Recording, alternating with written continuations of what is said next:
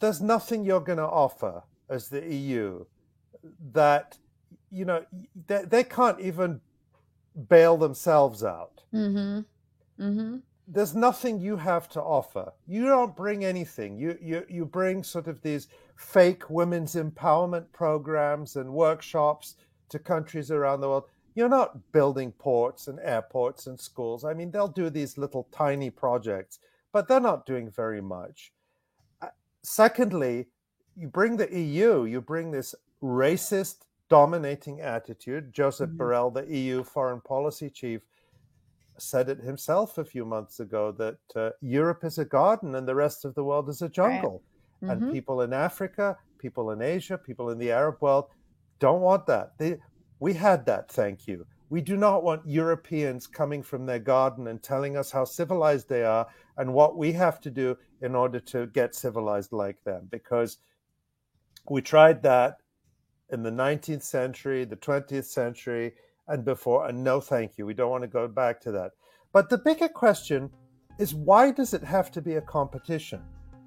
Why is it Europe and the West against China and against Russia? Hello, everyone. I'm Rania Khalek, and this is Dispatches. It's a new era of global power dynamics, where countries sometimes have the option to say no to the U.S. Nowhere is this more apparent than in the Middle East, where regional shifts are taking place at warp speed. To the chagrin of American think tankers and regime changers, almost 12 years after being kicked out of the Arab League, Syria has been welcomed back into the fold by many of the same U.S. allied countries that tried to destroy it. Syrian President Bashar al-Assad, at the recent Arab summit in Saudi Arabia, spoke of the new multipolar world that's giving space for this regional shift. While U.S. policy has promoted chaos and war, more and more countries in the global south, including U.S. client states like Saudi Arabia and the Emirates, are jumping at the opportunity to gravitate towards China and Russia, while Zelensky tours the world but fails to get the global south on his side. The Arab summit came after China oversaw a Saudi-Iran détente that's led to peace in Yemen, as Russia and Iran oversee peace negotiations between Turkey and Syria. All this time, Israel was banking on normalization with Saudi Arabia, and the opposite happened. Why? What does this multipolarity mean for the Middle East? How might it impact Palestine and the broader resistance axis? Here to discuss this and more is Ali Abunimah, Executive Director of the Electronic Intifada and author of The Battle for Justice in Palestine. But before we jump into it, this is just the first half of this episode. The second half is available for Breakthrough News members only.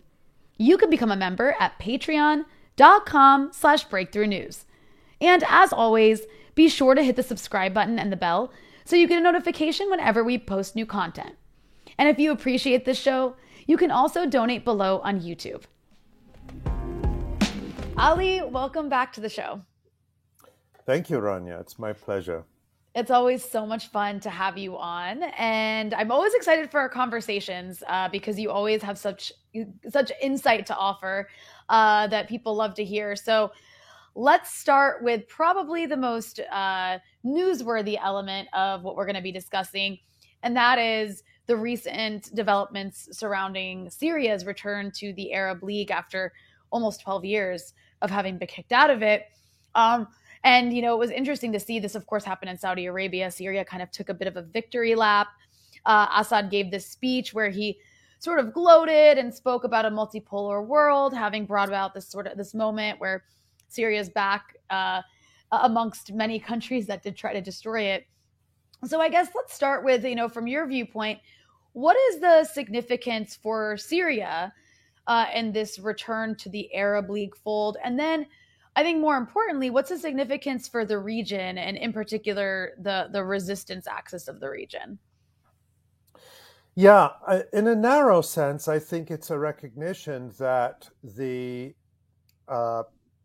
decade-long effort led by the United States, supported by Israel and supported by the Gulf states, to overthrow the government of Syria and replace it with I don't know what, Jabhat al-Nusra or Hayat Tahrir al-Sham or one of those other Al-Qaeda-linked groups, has failed.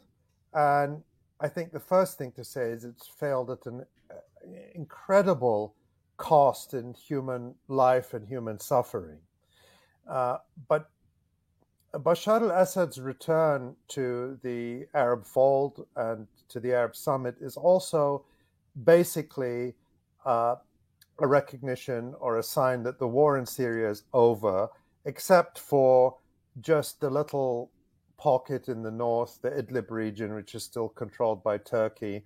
And of course, the United States still occupies a part of northeastern Syria, but the US presence is increasingly irrelevant and I think will eventually wither away as well.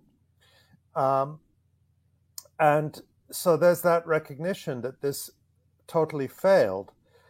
I think the bigger picture is that this is also a reflection of broader geopolitical shifts that we're going to talk about. But within the region, I think it's a return to Saudi Arabia playing an independent political role, not acting completely as simply a vassal and a client of the United States. Of course, Saudi Arabia still is closely tied to the United States, but I think the Saudis have realized that the long-term survival of their regime depends on a completely different approach. Putting all your eggs in the American basket is dangerous, and history tells you that it doesn't end well. We've seen that for US client and puppet regimes all over the world for the last 80 years since World War II, Vietnam, US puppet regimes all over the world, more recently Afghanistan. You could point to Hosni Mubarak, the dictator of Egypt, who was a close and loyal ally of the United States, but that didn't save him. Gaddafi in Libya had basically switched sides and joined the Americans and handed everything over to them. They still came in and killed him and overthrew him. I mean, even Syria, you could say there's a similar story, because Assad was willing to cooperate with the United States in the so-called war on terror after 9/11, but the United States still waged a brutal proxy war against him and against Syria. So I think the Saudis look at that and they say, our long-term interests are not served by solely tying ourselves to Washington. We need to have our own independent policy. We need to have alliances with other countries, partnerships with other countries, and not just dance to Washington's tune. So potentially, I think it's too early to say, but for the past decades, the Arab League has been nothing. It's been completely just a paper organization that implements orders from Washington and is completely dysfunctional. So this also portends a potential revival of the Arab League as a significant political forum in some form. I don't want to exaggerate that because it's still the Arab League, and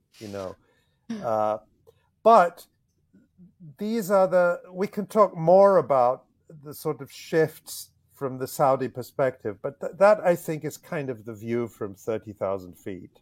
Right. And then I'm just curious your view of like the importance of having a country like Syria back in the fold, what that might mean for the broader resistance groups across the region. Well, I think to just put a headline on it, what people call the resistance axis is winning. It's in the ascendant. And of course, Iran is key to that. Iran is in a sense, the anchor or the foundation of the resistance axis. And you could talk about, King Abdullah of Jordan coined or made famous this infamous phrase some years ago, the Shia crescent, the Shiite crescent, which was reflecting the US agenda of dividing the region along sectarian lines and using sectarianism to divide and rule the region.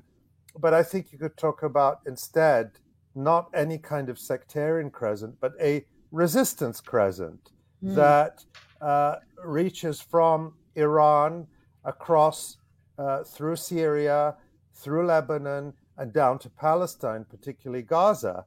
And of course, there's more to it than that, but it is growing in strength, it's growing in confidence. Iran has withstood now more than 4 decades of total isolation and sanctions by the United States and its allies, and of course the hostility of the local US clients. And now Iran finds that it has a lot of friends. China, Russia, and Saudi Arabia, as of just a few weeks or months ago, when the Saudis and Iranians reconciled in very significantly a Chinese brokered agreement.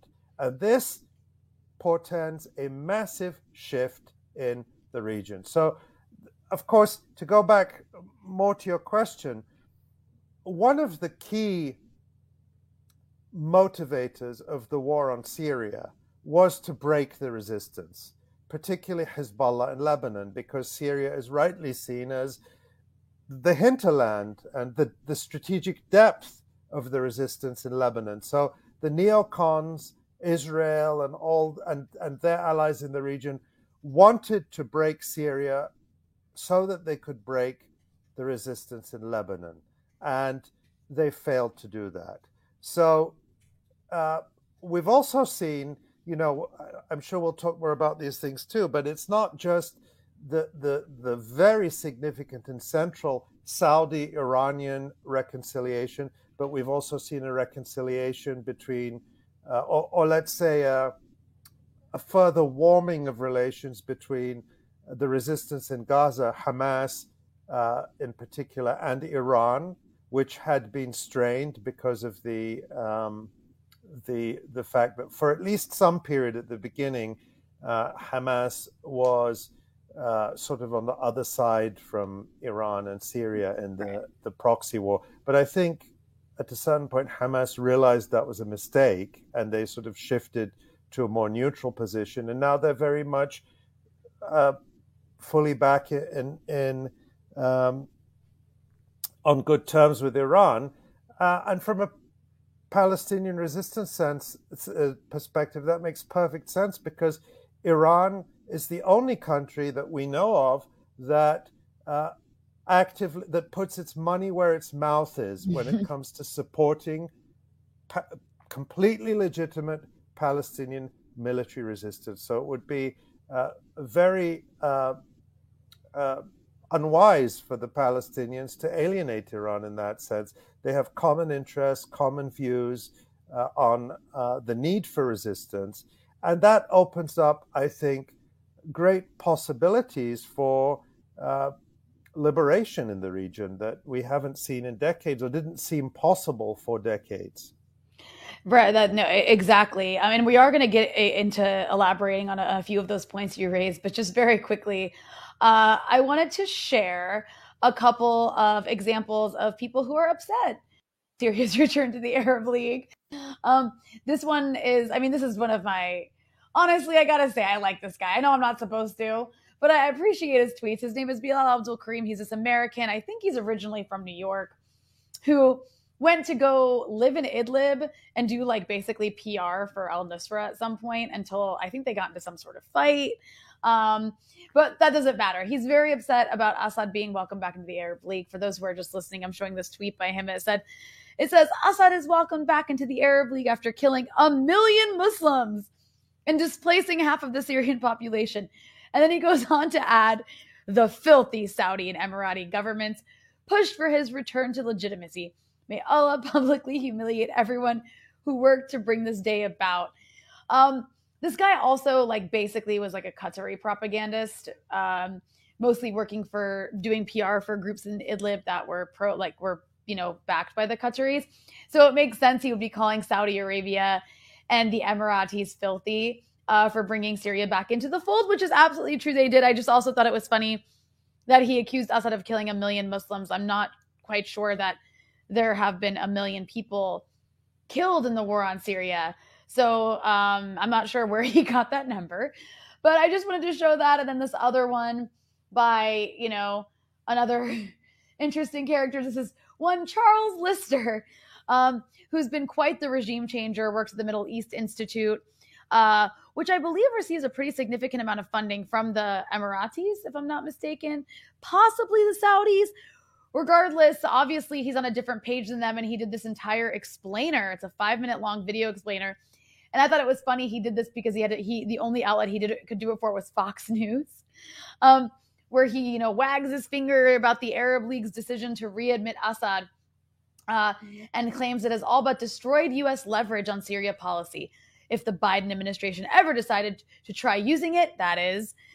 So he's very upset about it. And honestly, I'm just gloating in a way for people who really did do as much propaganda as they could to try to collapse this country. And I mean, he's really on the top when it comes to that. Yeah, I mean, Lister ahead, Lister, of course, had the job when working for all these sort of Gulf-funded and weapons industry-funded think tanks of vetting the various jihadist groups to receive support and aid, and then doing PR for them, whitewashing them, and sort of trying to improve their image when the kinds of atrocities they were involved in would make it through the media, the media which was almost uniformly giving the party line on Syria. And he would have to do damage control for those groups. But I suppose Charles Lister and was it Bilal Abdul Karim? Yes. Their mistake is that they were true believers. Yes. They thought this was for real, that it was really about whatever they said it was about, instead of about U.S. hegemony and maintaining U.S. control in the region, basically exercises of raw power. That's what it was about. The Saudis went along with it for that reason, because the Saudis were dependent on the U.S., and when the U.S. is strong, then the Saudis are in a strong position. The same with the Emiratis, the same with the Qataris.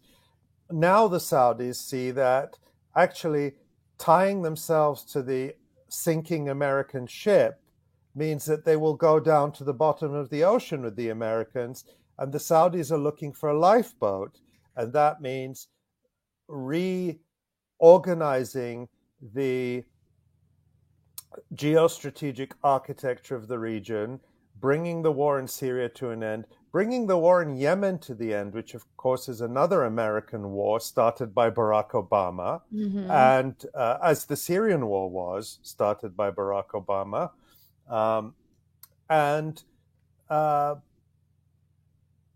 the Saudis see that their better options, their better future lies with a completely different approach. One that recognizes that Washington is 7,000 miles away and can't come to your rescue if you get in trouble, whereas Iran is always going to be right next door, Syria is right next door.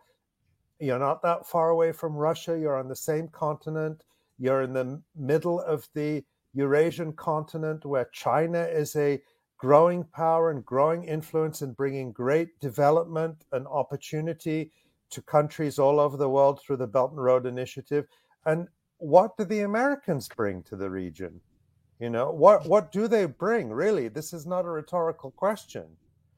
And so I think not just Saudi Arabia, but other countries look at this and they say, the Chinese aren't sailing aircraft carriers everywhere and threatening us. They're building 8,000 schools in Iraq. They're building bridges and ports and airports and hospitals all over the world. And we know the Western propaganda tried for years to claim that all these countries that were benefiting from these Chinese infrastructure were in a so-called debt trap to try to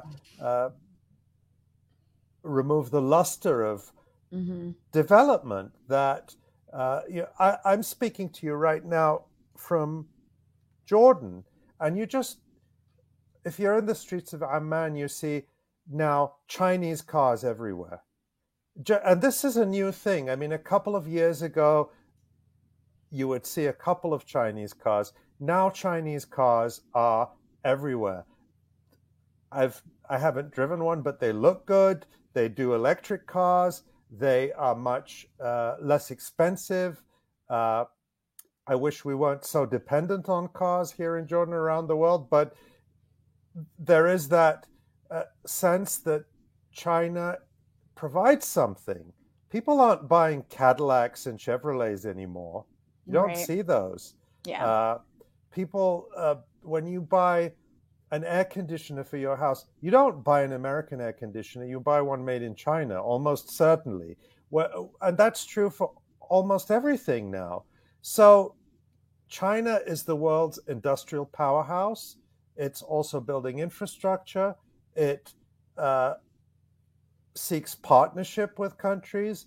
You tell this to people in the United States and they say, oh, you're repeating Chinese propaganda. But you just have to look at what's happening. Yeah. And it speaks for itself. And I think when governments around the world look at this and they look at what they're being offered by the different camps, as the United States insists on dividing the world into camps, they're getting something much more attractive, really, from China. Yeah, and I will say, like, I'll hear people hit back with, oh, like some Chinese company came in and exploited this resource here or there, whether it's like in some country in Latin America or some country in Africa, or we see like the Chinese are starting to exploit oil resources in places like Iraq and Yemen. And you will hear like anecdotes from individuals about, oh, like a Chinese company came in and did this and there was like corruption here. But one thing I think is really important to remember, because those stories of course do exist. I mean, China's not perfect, all its companies aren't perfect. But one thing you'll hear, I think it was Fred Emembe, who is the leader of the Socialist Party in Zambia, who said that Africa doesn't have a China problem, it has a capitalism problem. And so when you do have like deals that have corruption involved in them, or local elites are doing funny business with certain Chinese companies, you also have to remember that's happening in the context of like a country like Iraq already has a very corrupt industry that no matter what country's companies are dealing with, that's what it's going to look like. So I just want to point that out too, because I constantly hear that that accusation is that, oh, like this one mining company in South Africa that's Chinese did this. And it's like, yeah, but what are South African leaders negotiating with and on what terms and who's getting paid for that? And you also have to remember the local context, right? Regardless of all that, it's true. China is building infrastructure, and we are going to get into what China specifically is doing in the Middle East that makes the Americans so upset. And as Yeah. and as if American and European countries were not corrupt and are not Yeah. corrupt and exploitive and controlling. And the whole term, but the origin of the term banana republic comes from the control that American corporations exercised over countries in Central America. The Exactly. Chiquita Banana Company. These were states basically that run as puppets of American corporations and American capitalism. Yeah. So corruption is something that has to be fought. But the idea that corruption is somehow uniquely Chinese, when China certainly has corruption, they punish it. Unlike the United States, in China they'll actually send billionaires and senior government officials to prison for corruption. They actually impose the death penalty for corruption, which I totally oppose. They oppose the death penalty. But how many American CEOs of banks or major corporations or American leaders have gone to prison for corruption? So I've said this before.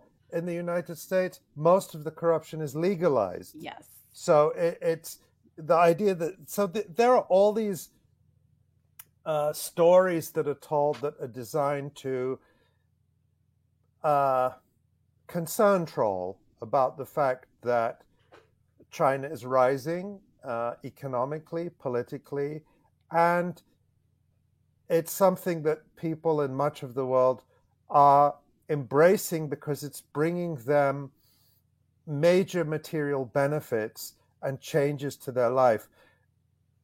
Post World War II decolonization, there was this period of optimism after the initial independence of countries across Asia and Africa that had been destroyed and colonized for decades or centuries by Europe and the West. But that was quickly dashed because those countries fell into a real debt trap through neocolonialism, through loans, massive debt traps from Western banks and governments, where for decades they were paying most of their national income to service debts they couldn't afford, and they weren't getting anything. They weren't developing. The infrastructure wasn't keeping up with the population growth. And now these countries have a chance to finally exercise not just nominal political independence, but real economic sovereignty. And the West is freaking out about it. It's something they can't tolerate. The president of the European Commission, the head of the EU, basically, Ursula von der Leyen. Oh, her. I can't. I like it. I cringe. We could do a whole show about her. Just her, yeah. But she said the other day, she made this statement that Europe and the West, I think this was in the context of the G7 summit that happened in Japan a few days ago. She said the West has to offer countries around the world, countries in Africa and Asia, something attractive, a better deal than China, so that they'll come over to us. Well, first of all, there's nothing you're going to offer as the EU that, you know, they can't even bail themselves out. Mm-hmm. Mm-hmm. There's nothing you have to offer. You don't bring anything. You bring sort of these fake women's empowerment programs and workshops to countries around the world. You're not building ports and airports and schools. I mean, they'll do these little tiny projects, but they're not doing very much. Secondly, you bring the EU, you bring this racist, dominating attitude. Joseph Borrell, the EU foreign policy chief, said it himself a few months ago that Europe is a garden and the rest of the world is a jungle. Right. And people in Africa, people in Asia, people in the Arab world don't want that. We had that, thank you. We do not want Europeans coming from their garden and telling us how civilized they are and what we have to do in order to get civilized like them. Because we tried that in the 19th century, the 20th century, and before, and no thank you. We don't want to go back to that. But the bigger question is, why does it have to be a competition? Why is it Europe and the West against China and against Russia? As far as I know, the Chinese are willing to cooperate with any country. And Italy, as I understand it, was part of the Belt and Road Initiative. And they have been pressured to pull out of it by their so-called Western partners. So, and of course, China has major trade relations with the EU.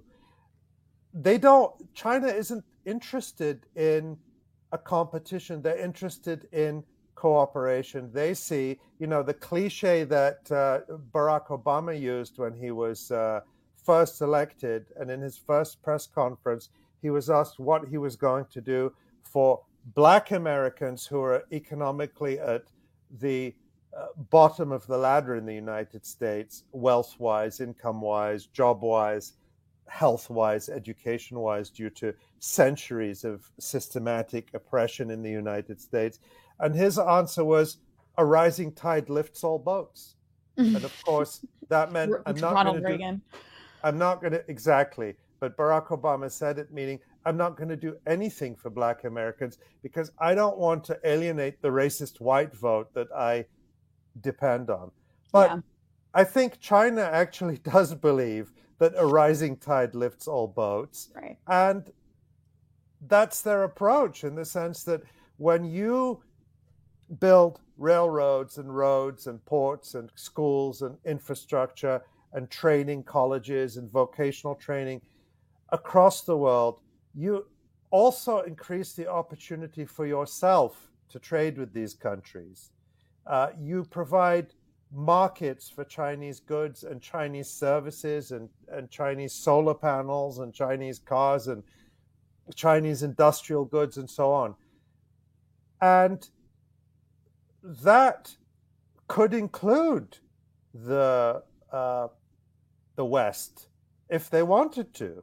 I don't see why they wouldn't want to, except that they have this deep need to dominate and to be the world's rulers. They think it's their natural place.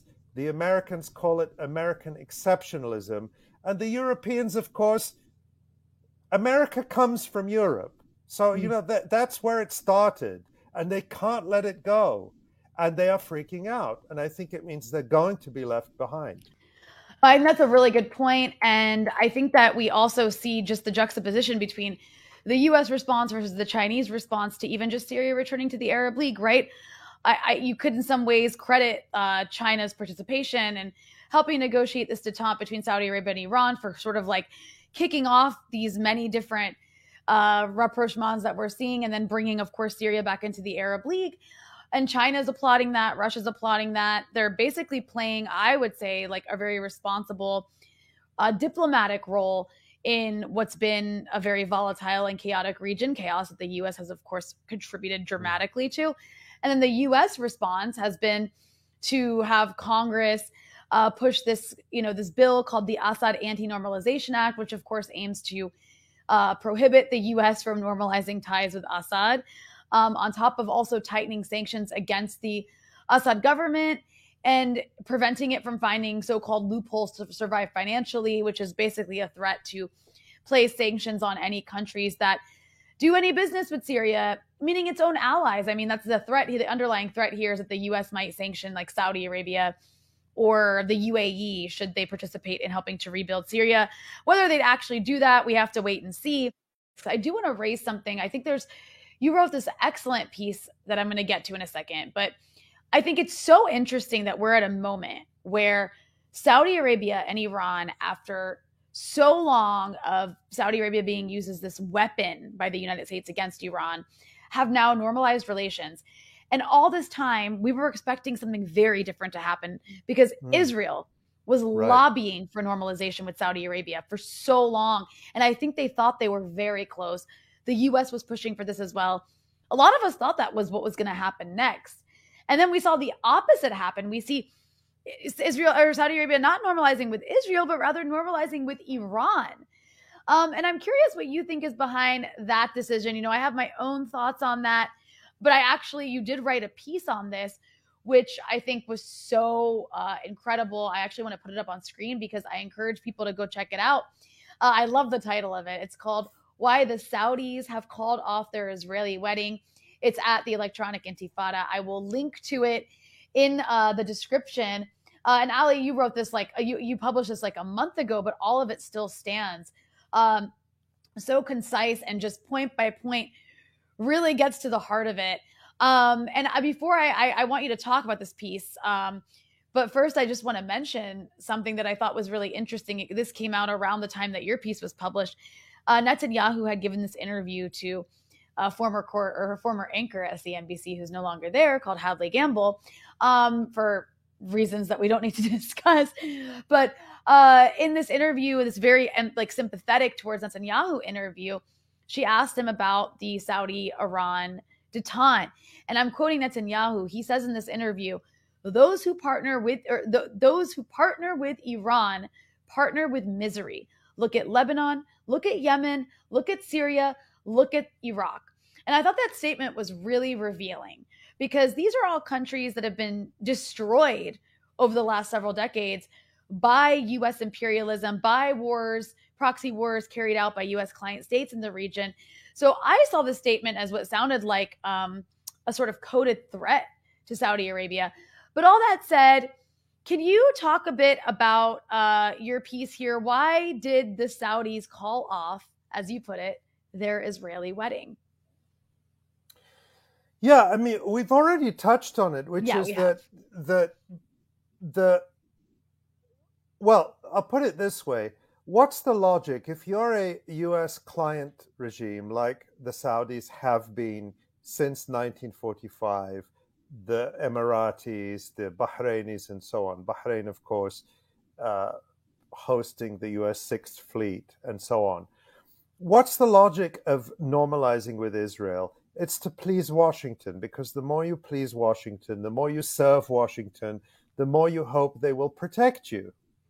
So if your strategy, if your only strategy is to seek the protection of Washington, then normalization with Israel makes a great deal of sense.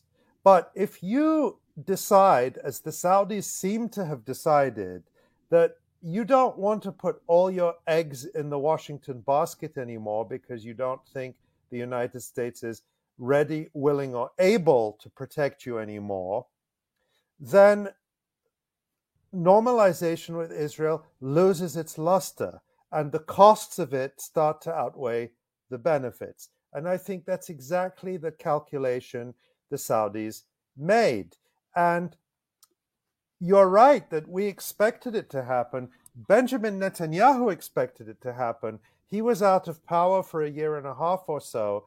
And when he came back to government in December, at the end of December, he was very confidently proclaiming that, normalization with Saudi Arabia is next, and it's going to be great, and it's going to transform the region. And this was going to be his magic bullet for all his political problems, because it was going to be only Benjamin Netanyahu can bring these great prizes for Israel.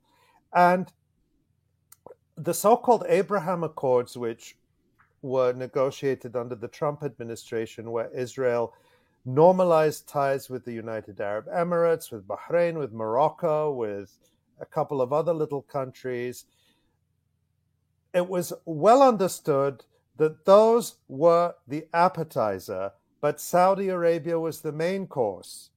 And Saudi Arabia was the big prize, and that none of those normalization deals with the smaller states would have happened without the Saudi blessing. So the idea was that the Saudis would come in at the end, and this would be a great triumph. And by the way, the Biden administration supported the so-called Abraham Accords and has supported them as much, if not more, than the Trump administration.